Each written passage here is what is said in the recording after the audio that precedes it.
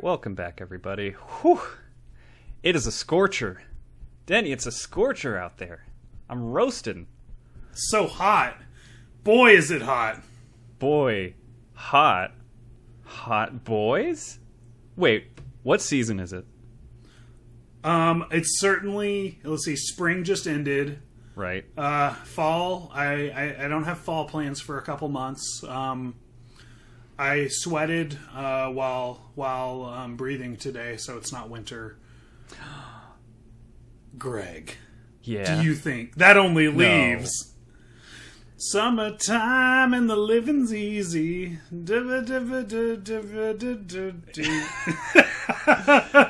Well, I'm also having a sublime time here in this scorching hot weather, and as we're recording, a big thunderstorm is rolling through, so there goes that idea.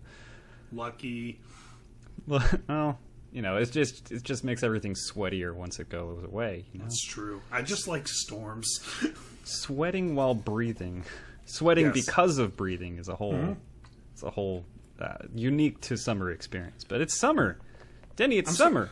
I know it's summer. Is it officially summer yet? When does summer start? Once school's out, I don't care. Okay, I actually don't think summer solstice has happened yet. I think it's technically still spring, but Yeah, we're not going to hold off the episode until the sun decides it wants to be, you know, the closest to us in this hemisphere or whatever. So, yeah, whatever. Who cares? The sun moves. The sun moves, we moves. It's all whatever, man. All I know is I'm hot. Turtles all the way down. Anyways, Denny, it's time to get into summer. It is Movies for Win. You're having a hashtag Hot Boy Summer Part 3. Yeah! The best theme! Our first three-peat, I think, of anything, really. All the Halloween stuff. No. Friday the 13th is the only three-peat we've had. We've had three of those. I mean, we get three on a regular basis now. Yeah, well, this is calendar dictated, I guess. Per year, you mean? Yeah, the ones we've done every year of Movies for Win. Oh my god, it's almost been 3 years of Movies for Win, folks. That's insane. Wait, I guess 2 years. Well, third time doing stuff. We're in the third year, but it'll be our 2-year anniversary because you don't have a anniversary on your first year. You just start. But we are in our third year of making content. That's year 0, exactly. Ground floor and all that. Anyways, Denny. Yes. When I think summer, I think games. Summer games. It's time to go outside, play some ball, shoot some hoop-de-hoops for like 5 minutes before you need to run inside and shower because it's so disgusting out there. But I'm going to play a nice little inside game with you. You ready? Oh, thank you, because I was going to tell you about my life hack called skip the part where you go outside and only shower once a day. I got tired of 2-3 showers a day. I do everything I'm going to have to do outside the house, then I shower, and then it's over. I will not leave again. Time for the weekly grocery run. It's got to be in the morning. Goddamn right. All right, well, it's a simple game. Everyone knows it. We've all done it before. Denny, would you rather? Is the name of the game. Okay, yeah. Oh, that's it. All right, Denny. 3 quick ones for you, and just answer as best you can. Really, we're just trying to figure out a little bit about you as we head into the summer season. You ready? Sure. All right. Would you rather have to drop your pants to your ankles like a toddler every time you peed, whether at home or in public, or get eaten by a shark in front of your parents? I can't let my parents win. I think I'd drop it to the ankles.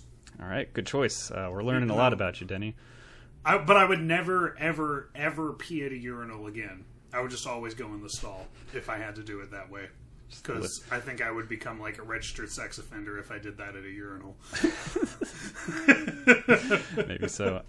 All right, Danny, next question. Would you rather have your phone have dial-up internet speed or be blown apart by a scuba tank? This is supposed to be an easy question, but catch me on the wrong day. Actually, you know what? If I had to go back to dial-up internet, I would rather just fucking be exploded. I'm actually gonna pick get blown up by the scuba tank. I don't want to go back to dial-up internet, Greg. I'm all about comfort and convenience and things working quickly. I legit think I would eat compressed air and explode if we went back that far in technology. I don't want to see the apocalypse. I'm not going to try to fight off the zombies. I'm going to die as soon as the air conditioning and Wi-Fi are out. That's how I'm going to eat the compressed air. Makes a lot of sense. Yeah, I think it's... I don't know if this is a universal thing, but it's something I've thought about. I'd rather have no internet than barely working internet. Oh, that's a great point. That's a really great point. Just cut it out, or if you're barely going to work, just don't work at all. Fuck off. I'll read a book. It's like that might take a few weeks, though. Your tires changed, and you've got like one bar, but you have to sit in the tire shop for like an hour and a half, and so you're just going to see like 4 or 5 web pages in that hour and a half because there's one bar, and it's better than whatever they put on the godforsaken television in that place. It's like it's either a soccer game or it's going to be like a proprietary TV channel from the auto mechanic shop, or if it's like a chain or something. I get a lot of daytime TV that I didn't know was still on. I'm like, these are like exactly the weird shit that was on in the 90s. And are people still watching this, or do they just run it on a loop? Like, is this being created still? Oh, no, it's going to be that Wayne Brady game show. That's what it's going to be. I can't remember what it's called. Let's Make a Deal or something? The one where the people wear all the costumes and shit? Yeah, that's... That's peak daytime television, as far as I'm concerned. But, Denny, last question. Would you rather have a bigger boat or get your leg bitten off? Oh, bigger boat every time on this one. If you could have a bigger boat and both your legs, or, I don't know, lose a leg and have a boat that's too small... What kind of question is this? Softballs. You're throwing me softballs here. Well, I'm trying to throw you softballs because it's all been a teaser. Folks, if you couldn't figure it out, our movie today that we're covering for Hot Boy Summer, it's... It's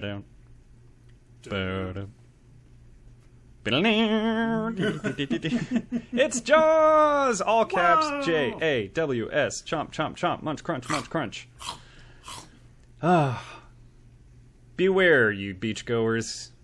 3 feet out, or 3 feet deep, 10 feet out, and there's a shark attack all the time. That's what the shark nerd in this movie said. I think. Something like that. Something like that. They relied mostly on, like, encyclopedias on sharks from the library for their information. It was a very archaic time. There were a lot of encyclopedias in this movie, for sure. I mean, imagine trying to do this not just in a pre-internet world, but in a pre-Shark Week world. We knew so little about sharks at this time as a people. Now we've learned so many fun facts, but like this was uncharted territory. Uncharted territory. Uncharted territory. Uncharted territory. I don't know. There were some jump scares in there that almost made that not be the case. Denny, before we go into the Deep Blue Sea, which is not what we actually watched, but what else did you watch besides Jaws, since we recorded like a couple days ago? It's been a short time. I've actually watched a lot in that time, Greg. Oh, right. Vanessa's out of town. Vanessa's out of town. My back hurts. I have not done much. So I checked out Rocket Power. Guess what? It fucking slaps. Rocket Power is the tits. Huge fan. I'm about 7 episodes into Mighty Morphin Power Rangers. Okay. that show is a fucking blast. Like, they are just always, like, doing sweet guitar solos while robot kaijus are fighting, and there's explosions, and there's this fucking juice bar / aerobics center where all the teens hang out. It's just amazing. I love everything about Power Rangers. I can't wait until I get to episode 17, because yes, I checked, and that's when Green Ranger shows up. Yeah. Oh. Yeah. Green Ranger miniseries. Can't wait. Let's see. I found out I had actually seen all of I Think You Should Leave season 3. I just didn't realize I watched the last episode. But I rewatched that season, and I liked it a lot better on a second pass, like I thought I would. You know, you kind of gotta... It was a high-pressure first watch, because I love the first 2 seasons so much. It was just a lot of, like... It's hard for me to really enjoy something when I'm worried they're going to fuck it up. You know? Like, and once I know they didn't fuck it up, then I can go back and enjoy it a little bit more. Yeah, you kind of accept that it's part of, like, the pantheon, right? You're just right, yeah. You're just like, okay, yeah, that's fully part of the show. I'm ready to enjoy it and, like, get to know it a little bit better, I guess. Absolutely. I'm ready to neurotically put it on while I clean the house and go to sleep. Attaboy. Until it's just part of who I am. But enough of your plans tonight. We joke, but that is probably exactly what I'll do tonight. I know it. So I watched a couple of kind of weird movies. I watched Army of One. Have you ever heard of it? I don't think so. There was a video game called Army of Two, but it's definitely not related. I think that's the same universe. But Army of One is a Nicolas Cage film where he plays an everyday patriot. I'm sorry to interrupt, but I just Googled it, and you click on it, it has like the cast on Google, and it just says Russell Brand, God. Gotta say, I'm a little interested. What did you think? For those who are unaware, God gives Nicolas Cage a vision that he is supposed to, on foot, go to Pakistan and hunt Osama bin Laden and capture him and bring him back for justice for the United States. It's based on a true story of a guy they really found out in the woods of Pakistan looking for bin Laden, who was just a regular Joe, who flew to Pakistan and went on a self-imposed mission to find him. Oh my God. Yeah, apparently the Pakistani government didn't arrest him because he hadn't actually committed any crimes. It's not illegal to go look around in the woods for bin Laden and see if you can find him. So it was they were just just go home when they found him. So my brother told me about this because he knows what I'm about, and was like, wait a minute, Nicolas Cage, eccentric 9/11, esoteric shit, that's for Denny. So here's the problem with the movie, though. It's a comedy. And it doesn't work as a comedy. It has to be a serious movie for that to really work. If you're because Nick Cage is acting ridiculous the whole movie. The whole movie through, he's just caging. Because the guy sounds ridiculous. Yeah, the guy is ridiculous. The guy's psychotic. But when that's supposed to be funny, it's not as awesome. And the movie's just kind of sloppy. There's a narrator and a really lame love story about a disabled girl that he builds a ramp for. Ooh. And again, it's just you should have let the comedy be how absurd this guy is. You shouldn't have had to write jokes. You know what I'm saying? Yeah. Take the guy's situation seriously, and that will be funny. Play it straight, and that will be funny. It's a man who set out on foot to hunt bin Laden. That's hilarious. But I just think they tonally missed the mark. The only other thing I watched was I impulsively went to an Alamo Drafthouse screening of Party Girl today. You ever heard of it? No, I have not. I hadn't either. But I was bored, and it was on. It's a 1995 movie about a party girl played by Parker Posey who has to become a librarian and give up her partying ways, but she also goes to a club that a lot of gay people also go to. So I think it was like not officially a Pride Month movie, but like we're putting it on in June for a reason type of thing. It was a kind of humor that theater kids would find funny, so I've got to think it's gay adjacent at the very least. It's a very fun, upbeat movie. I'd give it about a 3-star rating. It's not really compelling or interesting in any way, but if you like silly 90s stuff, the 90s factor is dialed up, and it's just an upbeat little comedy about the Dewey Decimal System. My favorite! Well, it's funny because I know 2 librarians, Ariel and Abby, friends of the show, so I was like, ooh, I gotta tell them, I got a great librarian movie for them. They're gonna want to check it out. Finally, a movie that like makes the library seem fun, because they're always talking about how much they love their jobs. And I I love jokes about the Dewey Decimal System. There's a book about it, and I can tell you exactly where to find it. Pew pew pew. That was great, Greg. You could have written for Party Girl. You really could have. They didn't ask me at the time, considering I was roughly 4. Yeah, I would have been like, "What's gay?" You're like, "You're fired, kid." Babysitting. I'll show you what gay is. Welcome to show business. Oh yeah, that's true. Anyways, so I don't know. I went to see it on a really boring Sunday where I'd already watched Jaws by like noon, and I didn't have anything else to do. So you just got home then? Oh, no, I've been home for hours, dude. I was like a 1:15 screening. It's like 8 o'clock right now. I watched the whole I Think You Should Leave season and 2 episodes of Power Rangers and just vibed for a while. I've just been vibing, Greg. I just put on some lo-fi hip-hop and vibed. Like, I would have watched like 2 or 3 more movies if I hadn't vibed so much over the past 48 hours. Like, the vibe is out of control in my house right now. Yeah, and you did have to come and talk to me at some point, so... Oh, and I was saving up the vibes for this, Greg. We're going to vibe even harder. I feel it. It's like waves coming at me. This would be a good transition into Jaws, but I got to talk about what I watched. Yeah, what'd you watch? Speaking of waves coming at you, I watched Beef. That's a bad transition. We didn't finish it yet. We watched the first 7 episodes of Beef. Oh, you're almost done. Mm-hmm. And it is as stressful as I thought it would be, but it's very good. It's very enjoyable. I am eager to finish it, but also eager to never watch it again. Because it's something I can really appreciate, but it's also something I'm like...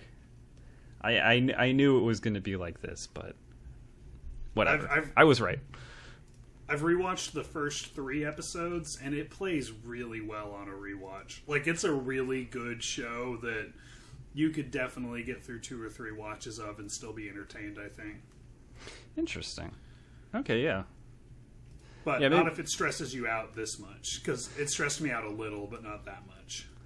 Yeah, I don't know. There's just character tropes that certain movies or TV shows will follow, and I just, like,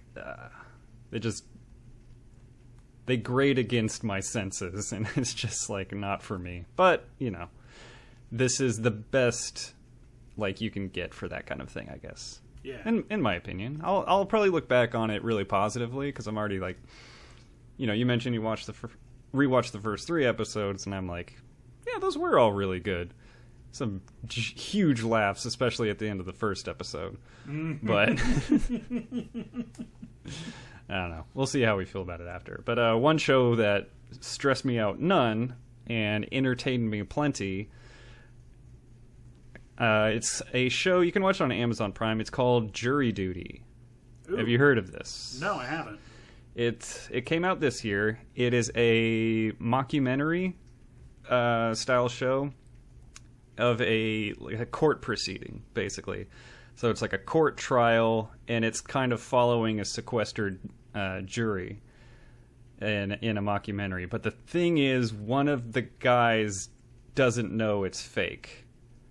So everyone is an actor. Oh, yeah. no, I did hear about this. That looked good as shit. Yeah, it's really good. Okay. So, like- Yeah, go on. Yeah, like James Marsden, our friend from 30 Rock and Sonic the Hedgehog, parts 1 and 2. He's in this, and they basically, like, paparazzi follows him, so they decide to sequester the jury, take away their phones and internet, and they all just, like, gel as a group and kind of put the guy that's not in on it in, like, really, like, normally, like, it would just seem like a prank, like just some awful thing where they try to make his life a living hell, but it's always like, let's put him in like mildly discomfort, put him in mild discomfort, like just weird situations, and see how he handles it. And he always handles it like a real just solid dude. It's really funny. And then like all the parts where he's not even on screen are also super fucking funny. It's just good. Marsden is terrific in it. And then like the last episode, they kind of show how they made it, how they kept the secret from him, how they picked him and all that. And there you see like there's a bunch of near misses of him almost like figuring out that it was not real, basically. It's fun. I recommend it. Did you ever watch the Spike TV show Joe Schmo? I did not. It was basically the same thing, except it was a whole reality show. But the whole thing was scripted, and one guy didn't know it was scripted. I don't know. I don't think this has been attempted since. And I really liked Joe Schmo. I'll bet it sucked. I was in middle school. Yeah. But I watched the whole thing. When you put it that way, yeah. Yeah, through the middle school lens, so many dumb things were way cool. Yeah. But like, I don't know, I feel like it hasn't been attempted because it's got to be near impossible now. Like everyone's got their, how do you like believably take someone's internet access away, basically? Right. Yeah. And everyone's just like aware, like if there's cameras, they'll start like heightening their senses and be like more alert for certain kind of things. I think they just like happen to get like a really awesome guy and just like willing to believe almost anything. It was hard to replicate. But yeah, that was the stuff I watched. I only had time for shows, no movies. Sad to say. We almost watched Renfield, but then fell asleep. It is on Peacock now. We'll probably watch it this week. I can't wait for you to watch Renfield. Dude, I'm really stoked. I saw it was on Peacock, and I saw it was an hour and a half long. I was like, ooh, what a little treat. This is going to be fun sometime this week. I wasn't joking about watching some clips of Lugosi as Dracula. I did. Oh, you did? Awesome. Yeah. Awesome. It's just Nick Cage is the word I would use is he is honoring that performance with his performance. Like, it's so good. It's so good. He strikes me as the kind of guy that would, like, if this wasn't a comedy, he would approach it the same way. Yeah. No, Nick Cage plays Dracula 100% straight and takes it really, really seriously. And kind of like I wish they had done with Army of One. Yeah, exactly. The comedy is how serious he's taking Dracula. You just got to use Cage right? You can kind of have the best of both worlds, with like they did with the Trust. You get like the comedy in the beginning and then the drama at the end and all that kind of stuff. But yeah, I'm excited for Renfield. It just reminds me back in 2022 where it was like The Menu and then it was Renfield. I think Nicholas Hoult has like some kind of contract where it's just like, if I'm in a movie, it's going to be playing as a trailer before every single movie in theaters for at least 4 months.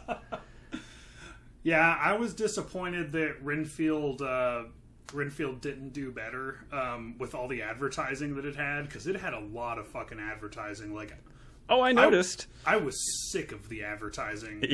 It's pretty hard to make me sick of Nick Cage's Dracula, is all I'm saying. But and it was just like the other movie I was connecting that with was The Menu, which I was I'm gonna watch it. Shut up. I almost didn't go see The Menu because of how annoyed I was with that trailer. And then I said, Denny, let's go together. Yeah. The movie was so good it made me forget how awful that trailer experience was, but Jesus, man, they were assaulting me with that. I'm like, I'm a film nerd. You don't even have to advertise to me. Get out of my algorithm. I'll I'll find the movies on my own and seek them out. You don't have to catch me with this. I'm going to see Party Girl on a whim on a Sunday afternoon. That's how much I like going to the movies. I just pick one sometimes. You don't even have to advertise. Oh, this came out when I was 5. I'm gonna go check it out. Yeah. Looks interesting. Speaking of things that came out decades ago, Denny, is you ready to go on a hunt? I is ready. All right. Well, Screech. I wish I had known that was coming, because I would have muted that. Nails on a chalkboard, literally. Worst line, nails on a chalkboard. Getting into gimmicks early there. But yeah, Jaws, folks. It's Jaws. We did it. We're here. Summer's officially here. Just don't go in the water. I don't care if it's the 4th of July. Jaws is a 1975 film from a little director known as Steven Spielberg. I think it's what it is. All right. Well, you probably heard of him. He was big in the 70s. Yeah, he was a big deal in the 70s. He's, Oh yeah, Ready Player One. That was the other thing. So yeah. Oh yeah, the comeback. Yeah. Yeah. Yeah. Indie hit. I found Jaws on Amazon Prime as a rental. This is probably on your VHS shelf at your parents' house somewhere. But whatever. It's available in some places digitally, but I think it was only for rental or purchase, as far as I found. Denny, before we get into a summary of Jaws, because I assume everyone's seen it, so it's going to be a very short summary, I want to give you the Critiker review of the week for Jaws. You ready? Mm-hmm. Are you ready? You ready for it? Mm-hmm. All right. This person gave it a 78 out of 100. And they said, I saw this as a kid, and the fact that it was rated PG made me think it couldn't be very scary, but then, oh god, is that a guy's dismembered leg in the water? Second part was all caps. So it's funny that you would say that, because one of my notes is about how much that leg stuck with me as a child. Like, I saw this when I was a little kid, and I was surprised how quick the shot of the leg is in the movie, because in my head, like, it's like they held on it for 30 seconds. You know, like, I have such a vivid memory of that leg, and it's a continuity error. The leg has a sneaker and a sock on. I remember that very, very specifically. And I saw the guy in the boat. He is barefoot. So, iconic continuity error in my life. Maybe the guy was in his boat hauling around legs. Severed legs. Oh, and one spilled. Jaws is a hero by stopping the leg butcher of Amity Beach. Yeah. The Amity Beach leg chopper, they call him. It was the perfect cover. Shark attacks. He just kept dropping dismembered body parts in the ocean. And he just turned his back. I feed my murder victims to the shark, and now the shark has murdered me. Maybe that'll be explored in one of the sequels. I haven't seen any of the sequels. Talk about biting the hand that feeds hands. Biting the hand that feeds you hands.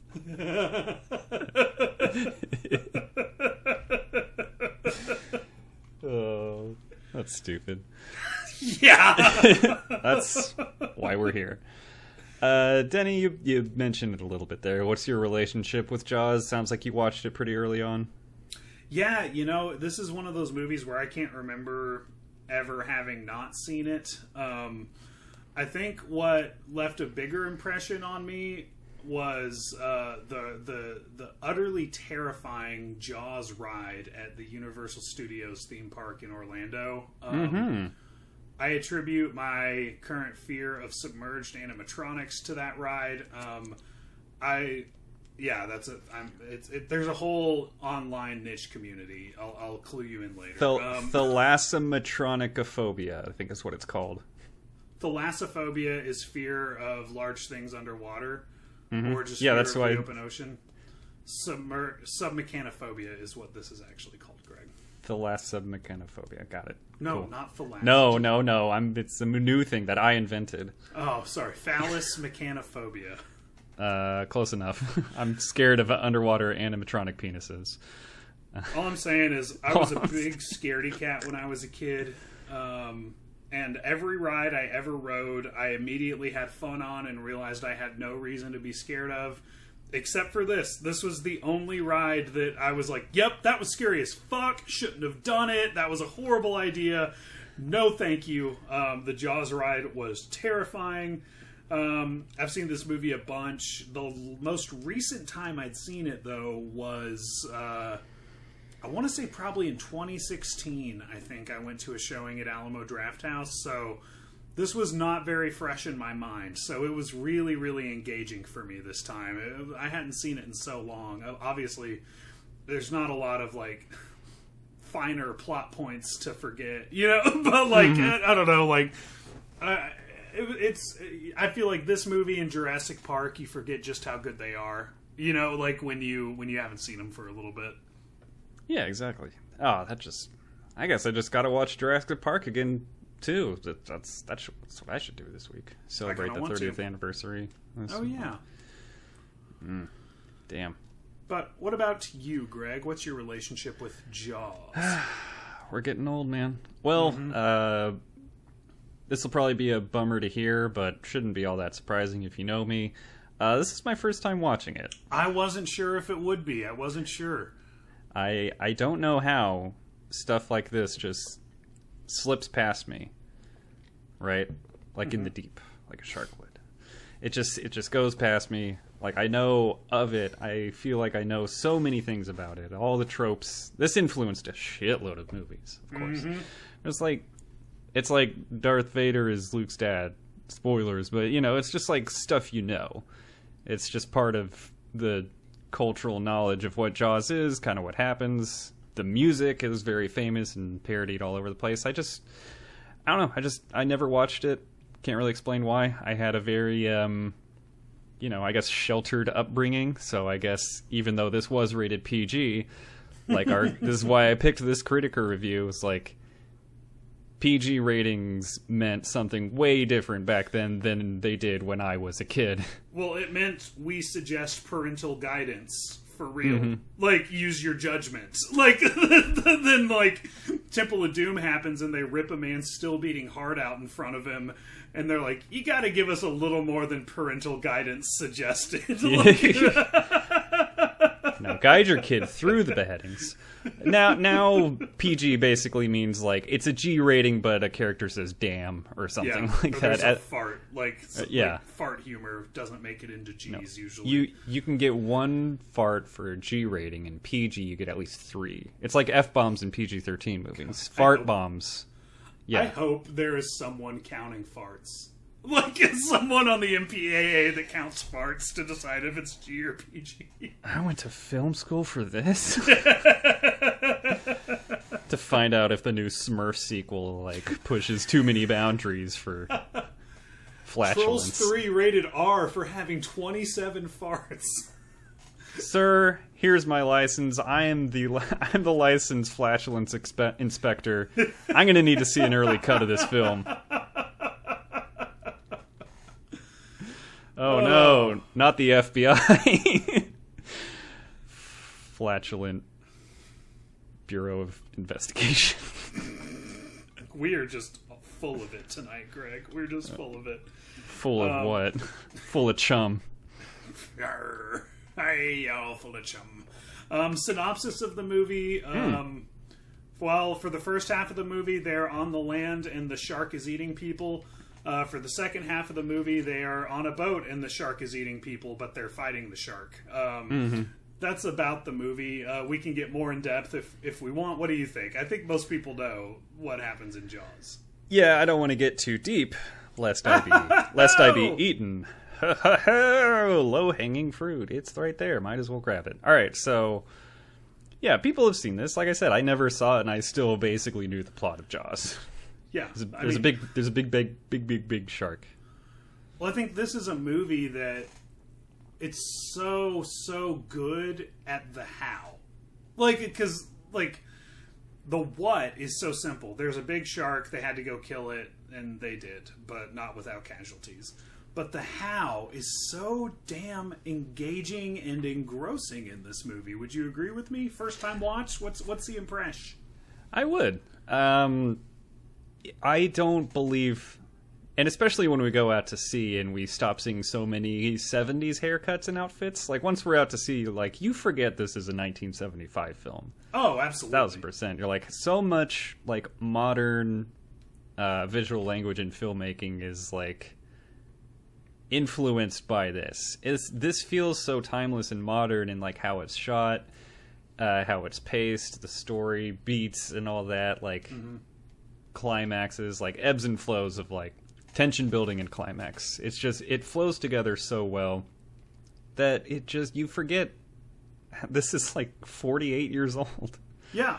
Is my math right? Yeah, 48. About right. I don't know. I would have taken it at face value, but like, I went through a big 70s movie phase. Vanessa and I did a couple of years back. We've seen a lot from this decade.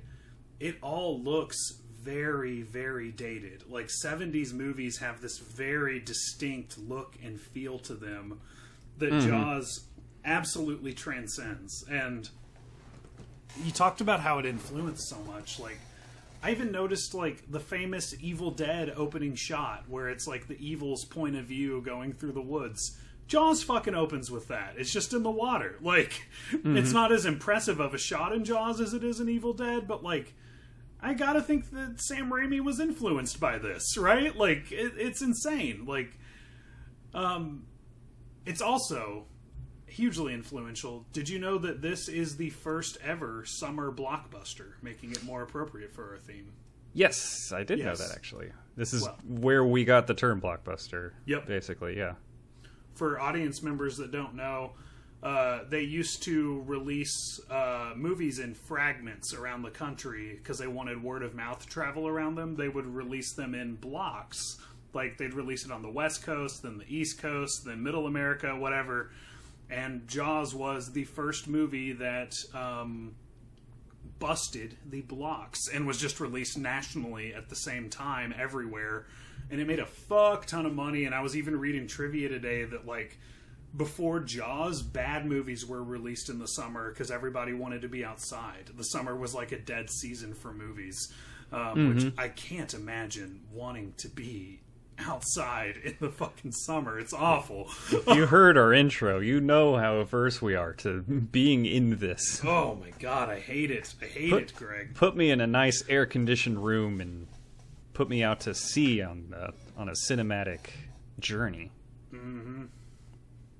Don't put me in the sun, please. Thank you. I love this movie.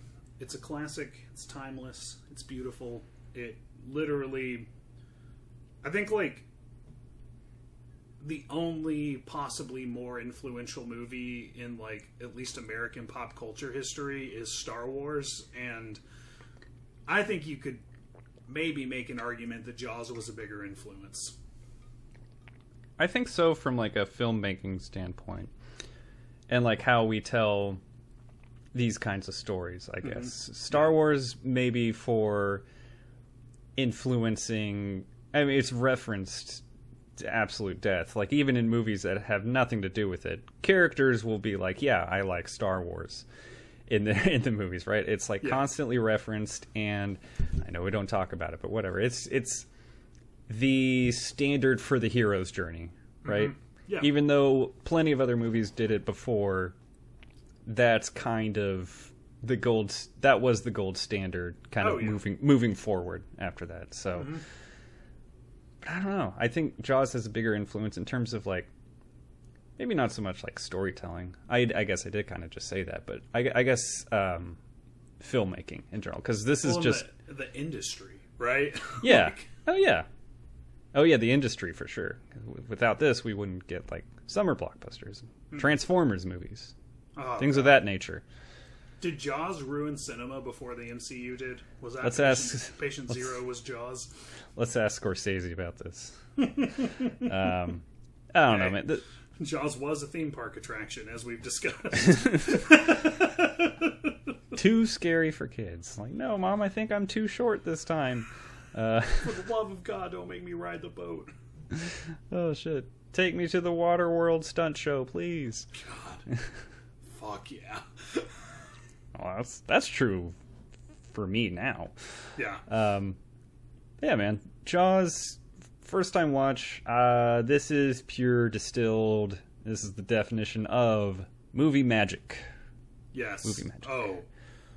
Jazz hands across the screen here. Movie magic.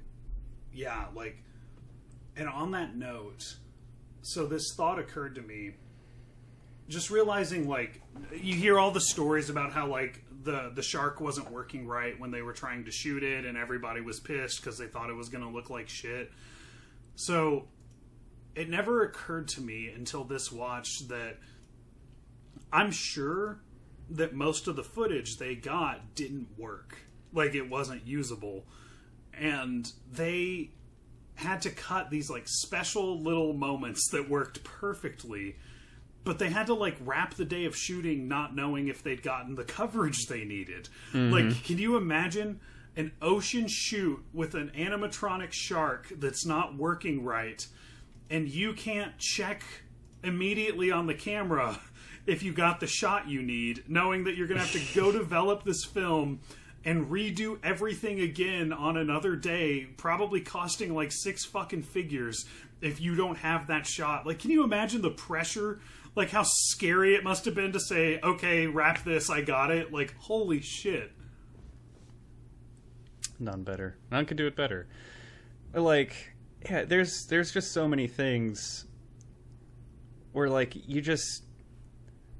everything flows together so well. It doesn't feel like there was ever a day with, like, those kind of complications. Everything flows together so well, and there's, like, always this sense of, like, I don't know how... There's some scenes where I'm like, yeah, I can see how they did this.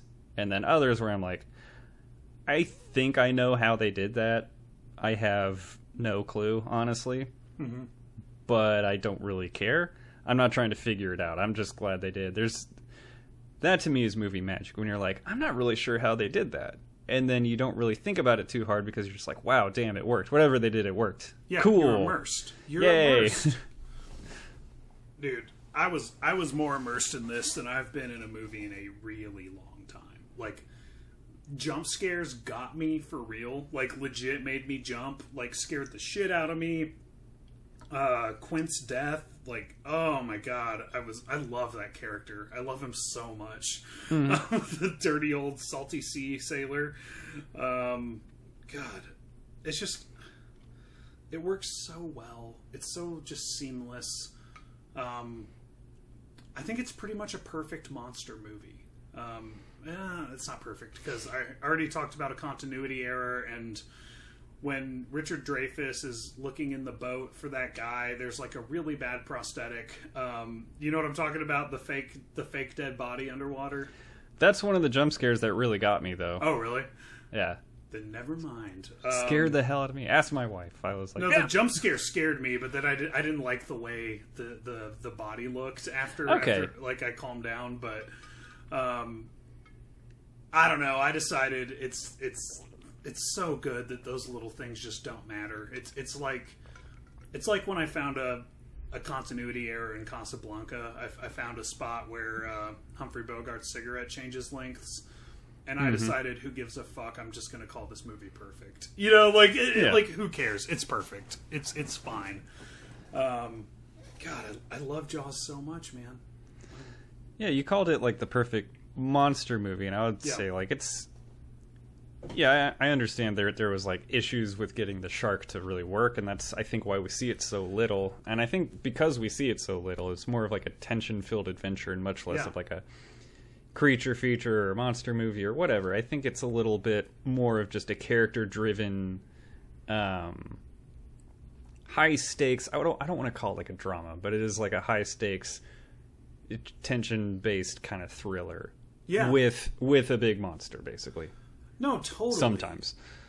Well, and I think like the score is straight out of like a classic Universal Monsters movie. Like that's like OG Frankenstein score is what it sounds like to me, and especially the way they used it. and just how they kept the monster in the dark, like they did, just like don't let you get a good look at it. Then you get flashes. Then in the third act, it's you get to look at it straight on. But man, like, I think what really worked about that drama, and again, we've talked recently about human drama in zombie movies and Train to Busan.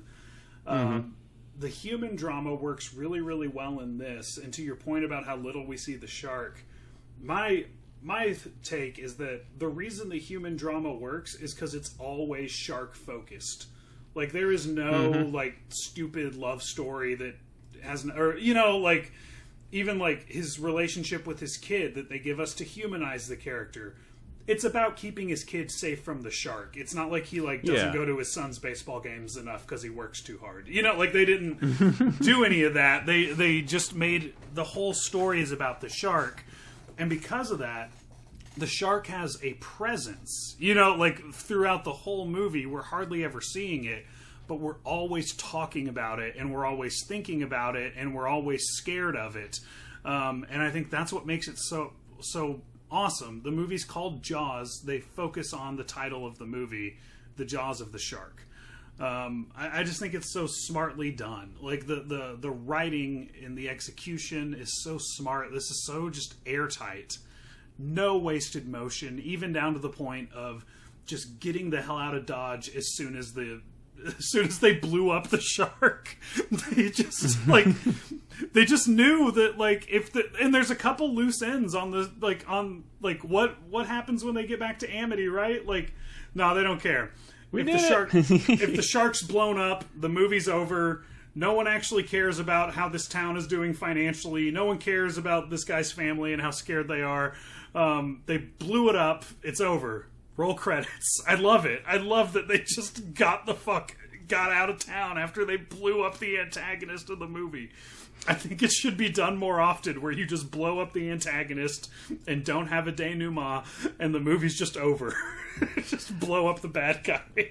I was really, honestly, a little surprised when the credits started rolling. I was like, oh, I thought we were going to at least like 2 more minutes here. It was not the case. And I was like, maybe that's for the best, because it's already a 2-hour movie, and maybe it does feel a little bit long in certain parts, and I don't really like complain about that too terribly much, I guess. But that kind of abrupt cut to the credits was like, it really kind of drove home for me, like the sense of accomplishment, like, all right, we did it. All that matters is we did it. And yeah, you mentioned like, oh, all the character drama is shark focused. His wife is like, oh damn. It's never like one of those classic ones like, you're always working too much. I'm the chief of police. I hate this new town. I hate you. Yeah. A lesser movie would have done that. A lesser movie would have done that. And it's just like, yeah, please go kill that shark. Our kids aren't safe. Yeah, just fucking blow it up if you have to. Please be careful. Yeah. Well, I thought of something you've said on the podcast before. I forget who you were quoting, but basically that you get 90 minutes of investment for free, and you have to justify every minute after that. Did I say that? You definitely said that. It was someone's quote. I heard it from you. I'm pretty sure, at least. I'm 95% sure you've said that on this podcast, but I can't cite a source. I don't remember when. That sounds pretty smart to me. Yeah, so. You're a smart guy. You're like Taj Mowry. He's a smart guy. Smart guy. Well, do you think they justified those extra 30 minutes then? Yes. And that's what I think is so awesome. No. I think they justified the 30 minutes. The 30 minutes we spent. And it seemed like they knew that they've already taken us on such a journey, and that's why we got out of town. Because, like, could you really justify 5 minutes of falling action where they come back to Amity and the mayor declares them heroes, and his wife hugs him, and they go talk to Quint's family or whatever, and Quint doesn't have family. Give them a medal. Here's that check we owed him. Yep. Yeah, he doesn't have a wife and kids or whatever. Could they have held my attention for that? Sure. Did they earn it? Yeah. But am I glad they didn't do that? Yes. Because what could have happened when they got back to shore that I couldn't have just assumed? Right? Like, what would have possibly happened that wasn't just incredibly obvious? So why don't we just quit while we're ahead? We just blew up this shark. Let's just end the movie. It's so smart. It's so, like, I felt respected by the filmmakers as an audience member when they were just like, all right, no more shark, it's over. We're not going to pretend you cared about the rest of it. This was about the shark. Once the shark's out of the picture, the audience is out of their seats. There is no picture. Okay, calm down, Steven.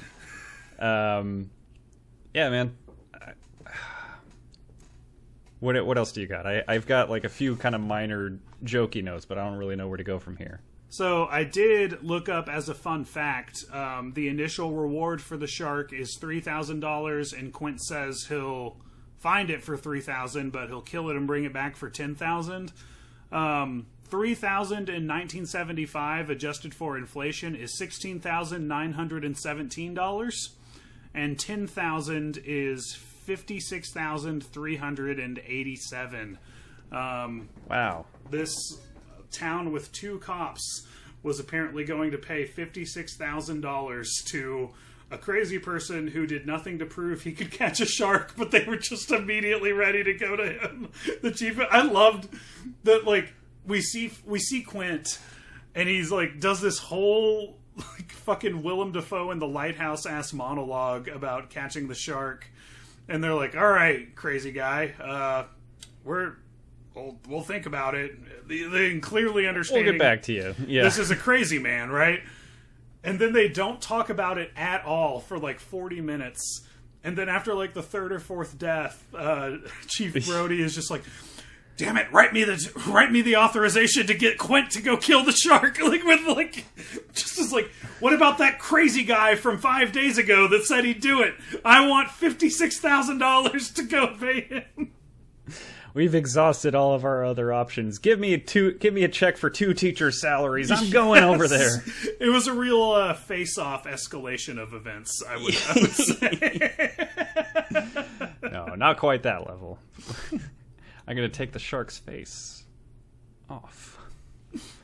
I could never mind. I was going to say I could eat a person for hours. But...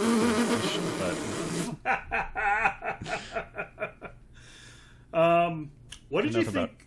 Shark jaws off. I was going to segue. Eating people. How about them having the balls to have the shark eat a kid in the first act? On camera. Scared the shit out of me. It was fucking gruesome. It was horrifying. There was like a genuine feeling of terror when, you know, there's always there's like that long build-up of like, is it in the water or isn't it? Like, is it going to just pull someone under and then everyone's going to be like, where is this guy? And I will say, there was a dog death, but it was off camera, but it's still, you know, lost a point for the implied dog death. Ooh. Very sad. I thought it was going to be like that, where like someone just disappeared. But no, it's just like snatched him, flailing, screaming, geyser of blood. Everyone saw it. It looks like shit. It looks like he has some sort of blender mechanism in his mouth. It's like blending the child and shooting out blood ocean water into the air. Throw some bananas in there. You got a kid smoothie going. 25-foot great white go burr. That's what the chief of police said, I think. Yeah, it go burr. Mr. Mayor, this big great white shark go burr. We need to destroy it. I had a few notes of just little idiosyncrasies that stuck out to me about the movie that I wanted to run by you. One is, I don't know why, to me, in my head, the shark is a girl.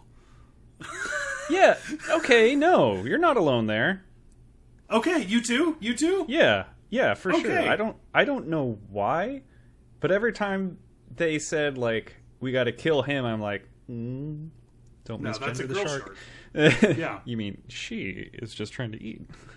she's Why is coming that a back thing? for new. I don't know. Maybe We both gendered the shark female. What is this? What Maybe it's- sociological phenomenon has occurred? maybe it's the Jurassic Park thing, right? Shoot her! You know, all the dinosaurs are female. That's probably like the first. You know, when we were growing up, that's the big monster, air quotes here, monster movie that came out when we were younger. Yeah. And all the big monsters were female in that movie. I guess maybe there's something to that. We're going to Big need old- a big old cleverer shrug. girl. We're gonna need a clever. We're gonna need a bigger butts to hold. Samuel L. Jackson on that boat would have elevated the movie. That's all I'm Oh, saying. obviously. Smoking cigarettes and just being stressed about stuff in general. Yeah. Tired of these motherfucking sharks on this motherfucking beach. uh, The other idiosyncrasy I wanted to run by you. I can't confirm this, but I was listening for it and I never heard it. mm-hmm. I do not believe they say the word Jaws in this movie once. I don't think it's ever said. I didn't catch it. Okay, interesting.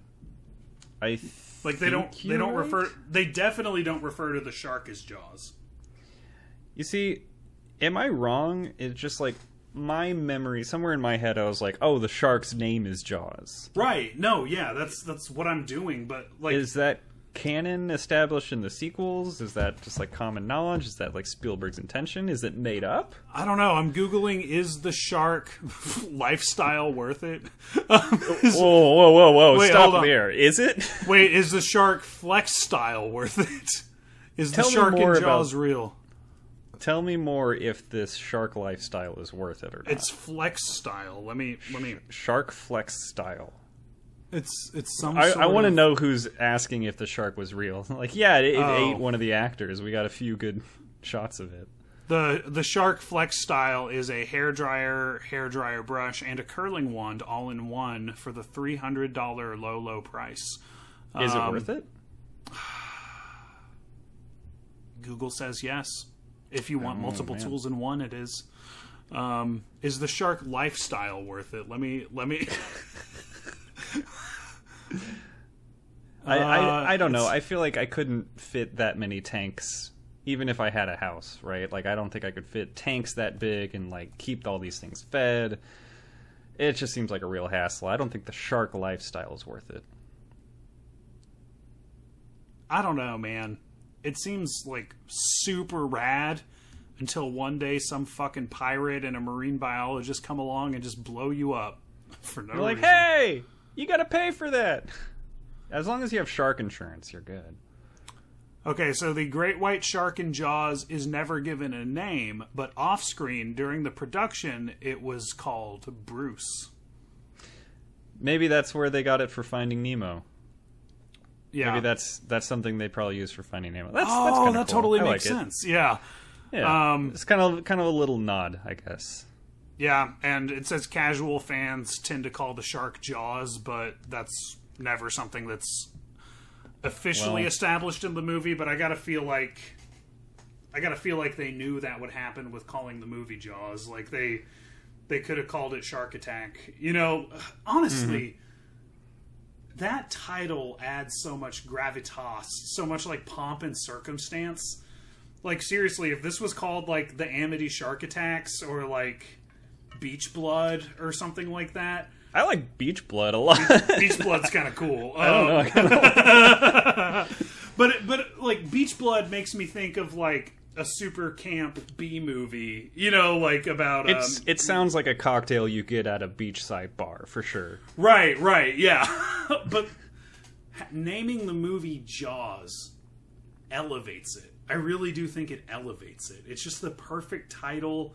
It's one word like Madonna, you know, like it's just boom, Jaws. Yeah, equally impressive and cool and timeless things. Honestly, Jaws and Madonna, yeah. You know what's not equally impressive and timeless? That one word like Madonna is a quote from Matthew Broderick as Dr. Claw in Inspector Gadget. Wait, Matthew Broderick is Gadget. That's an Inspector Gadget movie reference I just made. That's not timeless. But Madonna, Jaws, oh yeah. Timeless. Jesus, dude. You're no longer a train. You're so far off the rails, my guy. Go Gadget, train wheels. Let's get you back on track. When are we covering Inspector Gadget, damn it? I don't know. I saw it when it came out. Me too. I haven't seen it since. I haven't seen it since. You said Matthew Broderick was in it. I was like, no, it was French Stewart. No, that was like a straight-to-DVD sequel, I guess, wasn't it? Matthew Broderick's Inspector Gadget, I'm pretty sure. There is a straight-to-DVD sequel with French Stewart as Inspector Gadget. Ew. I hope. Saying that sounds wrong. You don't like French Stewart? He was in that Nickelodeon movie where they stopped time with a watch. Inspector Gadget. Yeah, Clockstoppers. Duh. Yeah, he was Inspector Gadget in Inspector Gadget 2. Why are we talking about this? Because I derailed us really, really bad. I got very excited about Jaws, and I've been chilling, vibing all day, and I've got a lot of energy pent up. It turns out I've been really on for this discussion, but going down a lot of rabbit holes. I see that. All right, I gotta say, there's a lot of dogs in this movie, which I was a huge fan of. Dogs rule. The police chief's dog spiked the camera at least twice. The dog's really? That's a fucking amateur, man. He looked straight down the lens, then just kept it in the movie. Unbelievable. Even the kids didn't look down the lens. We need better trained dogs in our 70s films. That's all I'm going to say. They should have used an animatronic dog like the shark so they could control it. Oh, sure, yeah. You're telling me, Steven, that the shark doesn't work and you want to build a dog? Just use a regular dog. He keeps looking down the camera lens. I can't have this in my movie. We'll reuse it for Benji, damn it. I'm going to use it for later. I'm going to put a Nixon mask on it. I made a whole Beethoven movie because I didn't want to throw away my animatronic dog. Better believe we're planning sequels. Yeah, man, there was like... I gotta say, you mentioned the score working really well for this movie. Yes. I think it added a lot to the movie, elevated it, and what did you think of Quint's death? First of all, it felt very heavy, of course, but tragic. The score goes away. Yeah. It's completely musicless, and you're just living in that moment of sheer terror as Quint gets bitten in half. Holy shit, I was in that for sure. Even having seen it, I expected Quint to get away. You know, I was like, oh, Jaws isn't gonna. Oh, fuck! He blended him. But I think, you know, you see the shark flopping around on the deck, the boat's sinking. It was a weird, risky moment, I thought, because watching it, I felt like dropping the score almost didn't work. Almost was so close to revealing that it's just a big dumb wriggling animatronic there. You know, but they were right on that line, and because of that, it worked so well, I thought. What was your take on dropping the score for Quint's death? Well, I was just saying, I really liked it. I thought it worked incredibly well. Like you said, it did. I don't know if it didn't really take me out because I was just I noticed that the music is gone, and something like that would normally kind of break immersion, basically. But for me, it was oh, the score's gone. Holy shit! And then I realized because it's out of the way, I can really be more in this moment, and it felt. I don't know. It felt really earned. Felt really I think it was a smart move. I'd say so. I think this is just a masterclass in scoring. It's been talked about, and you know, famously Spielberg didn't like the score and thought John Williams was joking, and then Spielberg later admitted that it was the thing that made the movie work. You know, it was. Man, is there a more iconic score? Again, maybe Star Wars. But can you think of a more iconic score than this? Not by not John Williams. Right? Yeah. If there is one, it was the same composer, right? It's Jurassic Park. Well, hold on. I'd say Jaws is more iconic than Jurassic Park. I think so. Everyone thinks it's just those two notes, but it's so much more than that. I don't know. We're not musicians. We'll ask John Wasson Jr. and Sr. what they think about it. Yeah. I miss them. Me too. Damn. Actually, I've never known Senior. I miss Junior. I miss the third, even though that's not his name. Yeah. Never met him either. Anyways, I think...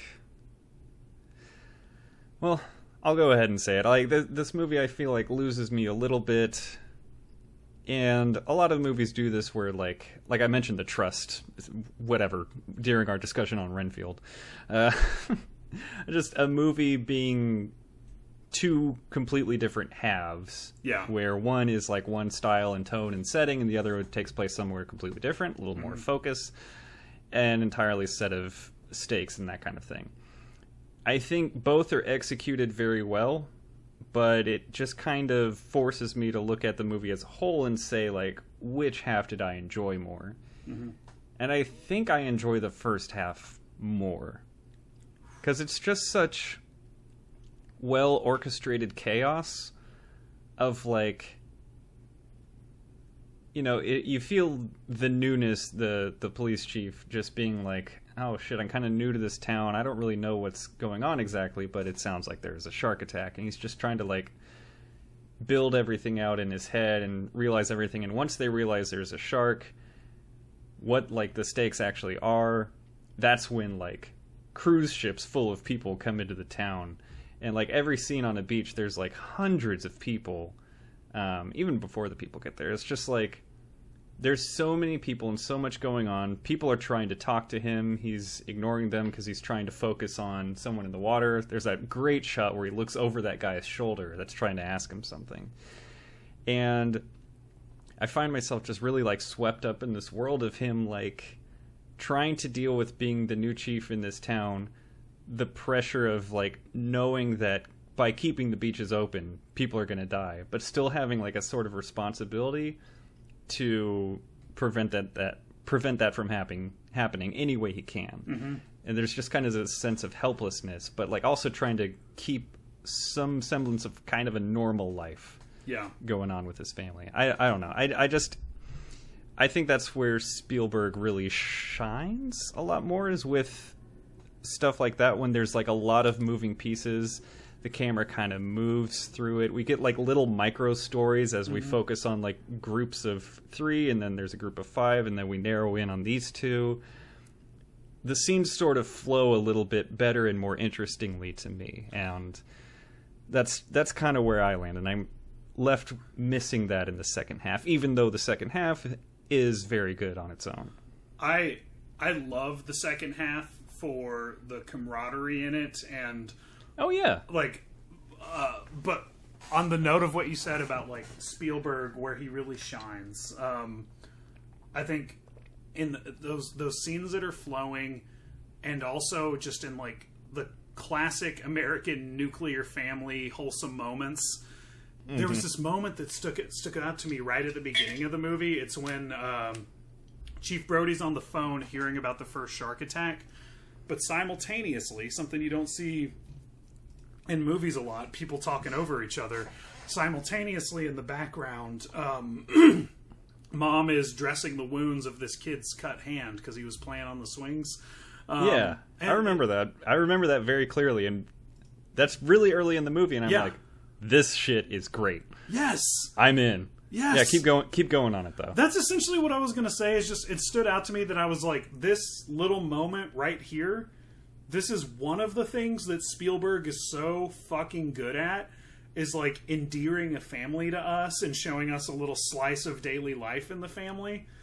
And then there's this other thing that he's really good at, which is, like, sharks and dinosaurs and aliens. You know, but, like, it's the Spielberg magic is, like, it creates these wholesome families and juxtaposes them with these, like, terrible monsters. You know, like, it's just so, I guess I just forgot how much I love Steven Spielberg. One, because, like, modern Spielberg does nothing for me. You know, but, like, in his heyday, he was amazing. And no one ever says their favorite director is Steven Spielberg.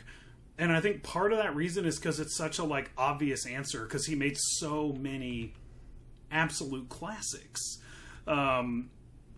It's I just feel like it sucks that saying Steven Spielberg is one of your favorite directors is a vanilla answer. Because Steven Spielberg, when he had his working boots on, was the fucking balls. Like, he made badass movies when he had his working boots on back in the day. And I don't know. I don't remember what I was saying. Why I'm so adamant that we should take Steven Spielberg more seriously. How did I get here? Who knows? Who can say anymore? I don't know, man. I kind of just want to harp on that scene, I guess. And there's a few more like it, too. But it's just like you said, establishing the nuclear family dynamic. It's so cool that we can do that without the father even talking to them. Mm-hmm. You feel like him being on the phone and having a discussion about something very real while mom tends to the kid in the back.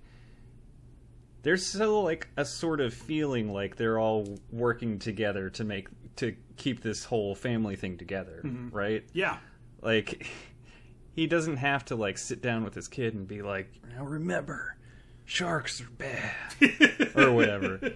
They do have a cute little moment where like the kid is like copying all his movements at the dinner table while he's stressed, kind of eases his stress, and they accomplish a lot without saying a lot, I guess is what I'm trying to say.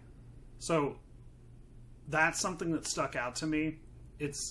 There's stuff in this movie that would never be in a movie today.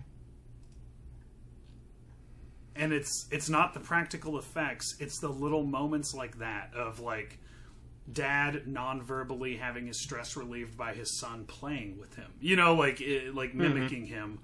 Or like when they're on the boat getting drunk and singing songs together.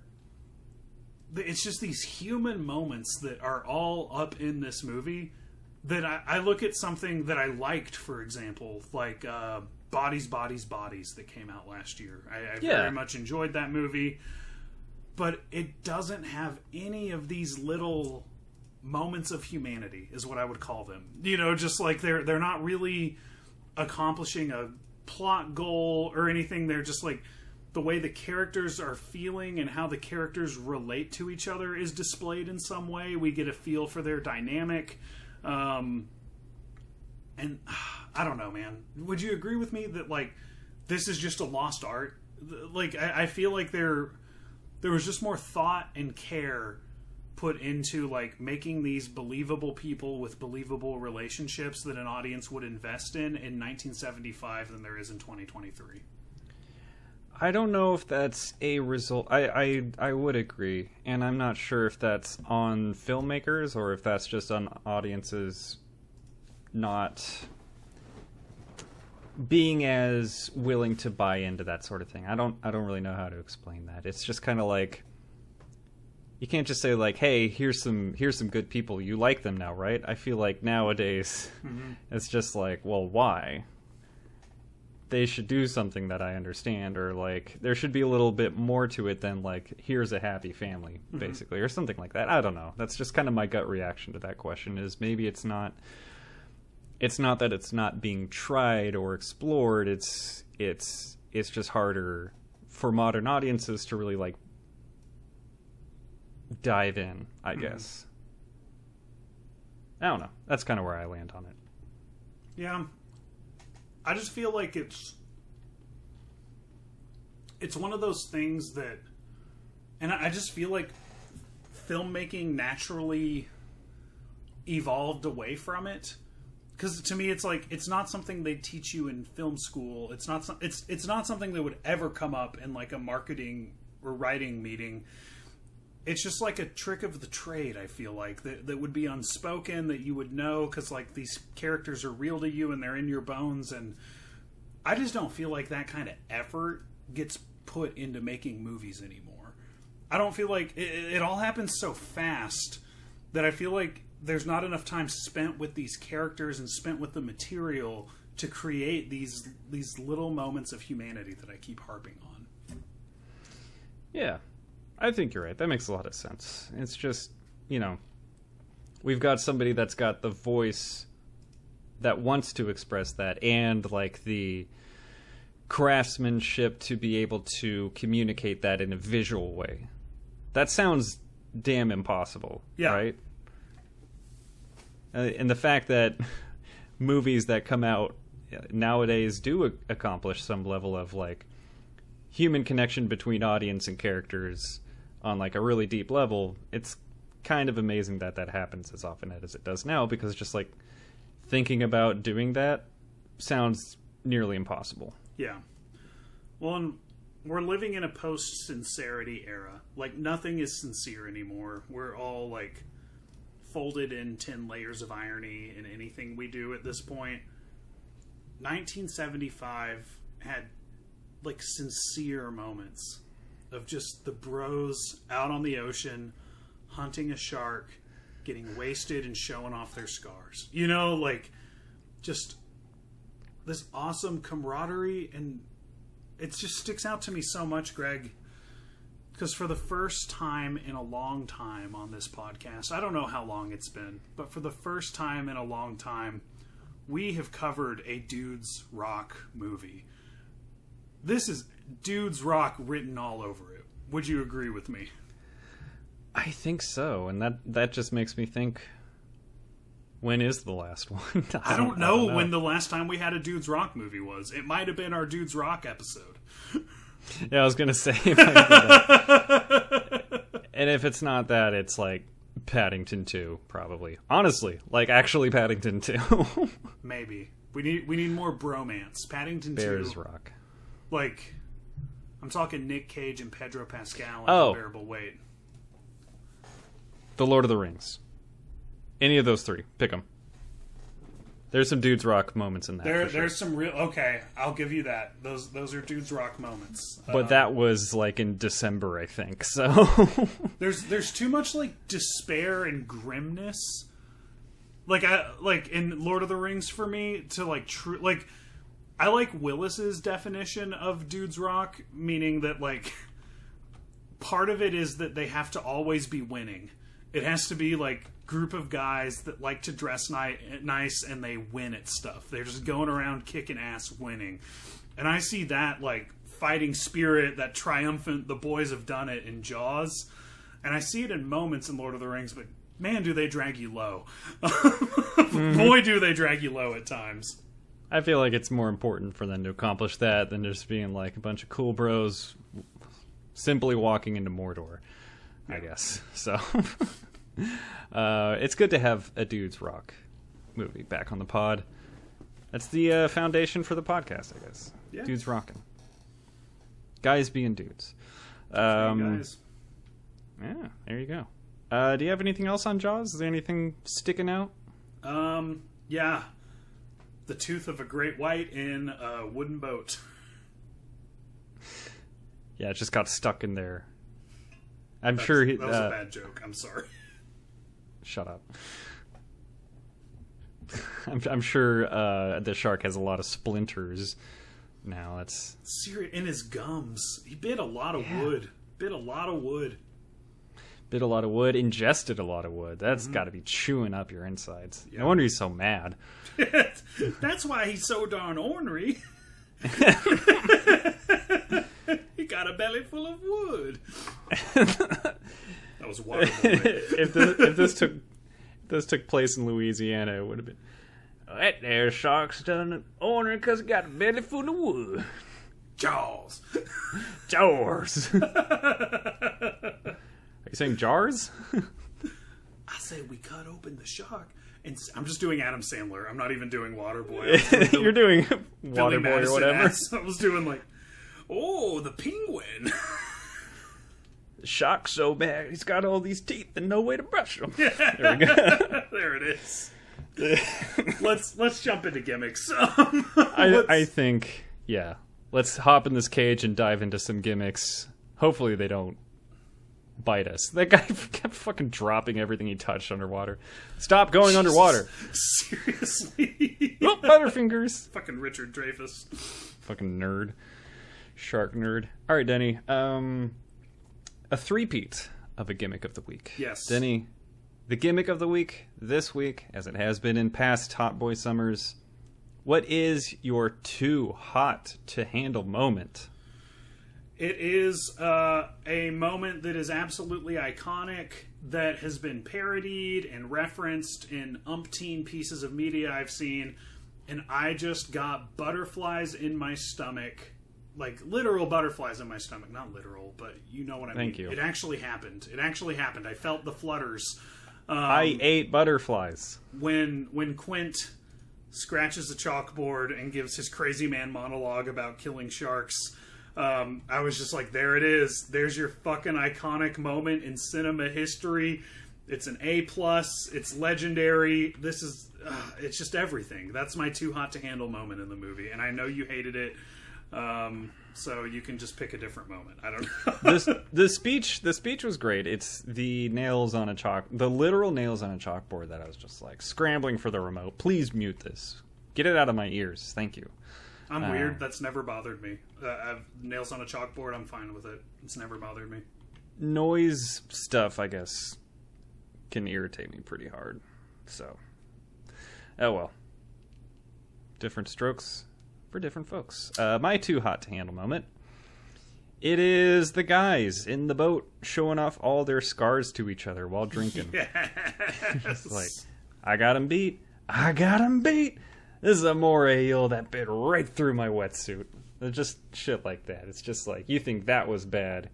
And it's all like, oh, that is bad. That does rock. That is awesome. Holy shit. And yeah, I loved it. It is a guys being dudes moment. Too hot to handle. Because just like, oh, we are all in the same boat, metaphorically and literally. Very cool stuff. What you got for favorite line? I only got one, and one is all I need. It's classic, it's iconic for a reason. Just hitting the shark with a one-liner. Smile, you son of a bitch. Oh my god, it's so fucking cool. Yeah, it's just the coolest. I was like getting through it, I was like, some of these kind of work. I think these could be favorite lines. I'll probably scramble for one off IMDb before we record, and then he hits him with a smile, you son of a bitch. And I'm like, God, so fucking good. I found it. There's your action hero ass moment. There you go. Like I said, this influenced lots of things. It's another thing Spielberg is great at, action heroes. Mine is, I love a good toast, Greg. I wish people asked me to toast more because I love making toast. Maybe I should start drinking again, so there will be more toast in my life. But I gotta go with Quint's, my favorite characters. Here's to swimming with bow-legged women. What a great toast. That was one of the ones that I briefly considered. Yes, I did like that. What a fantastic toast. Loved it. All right, Denny. Almost done with gimmicks here. What's your favorite? Not favorite, sorry. What is your critiker score for Jaws? So I am grading this in the genre of a monster movie. That's what this is to me first and foremost. It's a monster movie. And I am giving it a 50 out of 50. This is a perfect monster movie. There's nothing wrong with it. It's perfect at what it does. It's perfect. I think the only other one I would put this high is 1931's Frankenstein. I was about to say the original Frankenstein, right? Yeah, I gave that a 50, didn't I? I'm pretty sure, yeah. Let me check. If I didn't, I'm going to change it. I've got the spreadsheet here. I could tell you here in a second. You gave it a 47 when we did review it. I think there's like a few, like it's just not as much of a complete piece as you gave The Thing a 50. There we go. Okay, The Thing and Jaws are my 2 5-star monster movies, and Frankenstein is 1A. I would say I'm going to keep it at 1A because I do think there's like a few little sloppier parts of Frankenstein, but it's also 1931. I think they did a pretty fucking good job for what they were working with. What's your critical score, Greg? I'm not comparing it to Frankenstein at all. I gave this one a 34 out of 40, which is like an 8.5 out of 10. Nice. If you want to convert that. Very good. Extremely good. Like I said, there was a lot of... I felt like I was being forced to choose. I know it wasn't designed this way, but like I felt like I was kind of cornered with picking which half of the movie was my favorite half. And, you know, maybe things ran a little bit too long. I feel like it was mostly justified, but I did find myself a little, like, not spoken to as much as, like, this is a perfect movie or whatever. But it's very good. It's incredible. It's timeless. It influenced so many things that we see today. And I don't know. I recognize where it stands in film history, and I don't know. I really appreciate it. 34 is a very good rating. I could raise it higher, but you know, I did have to take off a point for a dog dying. True. So, you know, it's a strong score for a strong movie. I think knowing us both and knowing our taste, it makes sense that you would think this is a good movie, but I would have a spiritual experience. You know, like that's just the kind of guys we are. So I think that's very on brand. Yeah, we're just guys being dudes. Just so we did it. Dudes. We did it. That's Movies for Win. Yet again, dudes will rock again. That was Movies for When You're Having a Hot Boy Summer. And this summer, the best movie for when you're having a hot boy summer is, of course, Jaws 3D. So, that having been said, Denny, we finished our Korean cinema theme. That was our last big theme. Thank you all for listening, by the way. A lot of people really don't like Oldboy, the movie. So yeah, they were like mad on Facebook that we did it. It's like, it almost won the poll, guys. People wanted this. Yeah. I'm glad we covered it. Anyways, this was kind of a one-off because it's summertime again. But it's time to get into our next theme, Denny. And, you know, I would describe us as brave, right? Pushing the boundaries. You know, I feel like me and you, we're kind of I wouldn't call us bad boys, but we're living life on the edge, right? Sometimes the rules, right? The rules don't apply to us. And for our next theme, I don't think there's a rule in the rule book that says a dog can't be president. Folks, we've been a little too serious. Korean cinema as a whole, with what we covered, was a little too serious, a little too dramatic. Yes. Jaws, while a little bit more lighthearted, I guess, in terms of our discussion, is a very serious piece of, like, film history. It's a piece of history. It's time to get a little less serious. We're going to see how far we can stretch the Air Bud premise in our new series. I think we landed on the title Movies for When Air Bud 2 wasn't derivative enough. Is that I don't know if we're going to go with that or not. The gist of it is, if there's an animal playing a sport, it's going to be in this next theme. Whether or not it's a dog. There's no law in the Constitution that says a dog can't be president. Oh, Denny. Do you happen to have a pick for our sports animals films? We've already covered MVP, Most Valuable Primate, on this podcast. I think that's the last animal playing sport we covered. I mean, what we haven't covered is Air Bud. We haven't covered Air Bud, sure. Is that going to be your pick? It might be. I feel like someone's got to pick it for this theme. Someone's got to watch Air Bud. Okay, I'm going to put you in. I think you want to do that next week to kind of intro the theme as, you know, where it all started. Let's do Air Bud next week. I'm fucking down. Let's go. That's my pick. My pick's Air Bud. We'll start with Air Bud. We'll start with Air Bud, and then we'll shoot off from there to see what went wrong with this premise. It's going to be MVP 2, people. That's what Greg's going to pick. I'm sure of it. God damn it. You ruined my thing. Oh, shit. Did I ruin it? No. Ruin it. The fact that you guessed it just is way funnier. I didn't guess it. You told me. I told you in so many words. So yeah, like Denny said, I can't pick MVP Most Valuable Primate again, but I can pick MVP 2 Most Vertical Primate. This is going to be the one where awesome. It's the one where he skateboards people. Hold on, I got to type all this into the spreadsheet. Most Vertical Primate. This is a serious film podcast, folks. And the third film is going to be up to you guys. It doesn't have to be in the same Air Bud franchise. It could be that movie where Matt LeBlanc plays baseball with a chimp, but I heard that one was really bad. I think there's like a donkey that plays football. There's a movie from the 70s called Matilda. It's not about a little psychic girl. It is about a kangaroo that boxes people. So, and let us not forget Air Bud 2 Golden Receiver. You know what I watched more times than I should have when I was younger?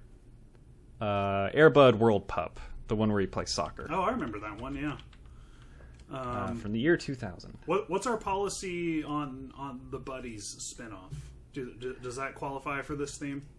If they play sports, yeah. There's the ones where they go to space and they're superheroes or it's Halloween or some shit. Those don't count. They're not playing sports. The animals need to be playing sports for it to qualify. I'm just trying to think if there's going to be enough poll options.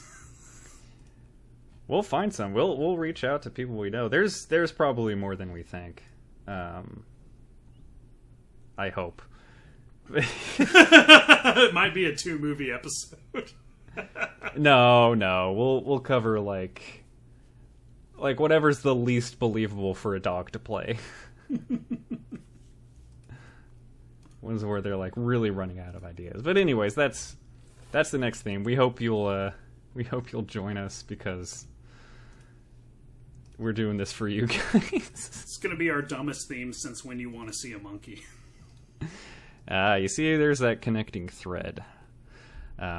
It's summer. Let's fuck around a little. Yeah. So, that's it, folks. Next week, get ready for Air Bud. I'm sure it's on Disney Plus or whatever. Make sure you're brushed up on your Air Bud. Latest watch through or whatever. Anyways, this has been Movies for Win. Denny, I see a dorsal fin out in the water where the swimmers are. Oh no! But you turn it over, it's just a couple of catchphrases trying to fuck with people. Denny, what is the catchphrase? Hit me with it. For Greg Work, the severed leg work Johnson. Yes! I'm Denny the Talent Taylor, saying, show me the way to go home. I'm tired and I want to go to bed. I had a little drink about an hour ago and it went right to my head. Show me the way to go home. Show me the way to go home. But you know what we didn't tell you? What's my cage again? I'm a policeman. Close the beach.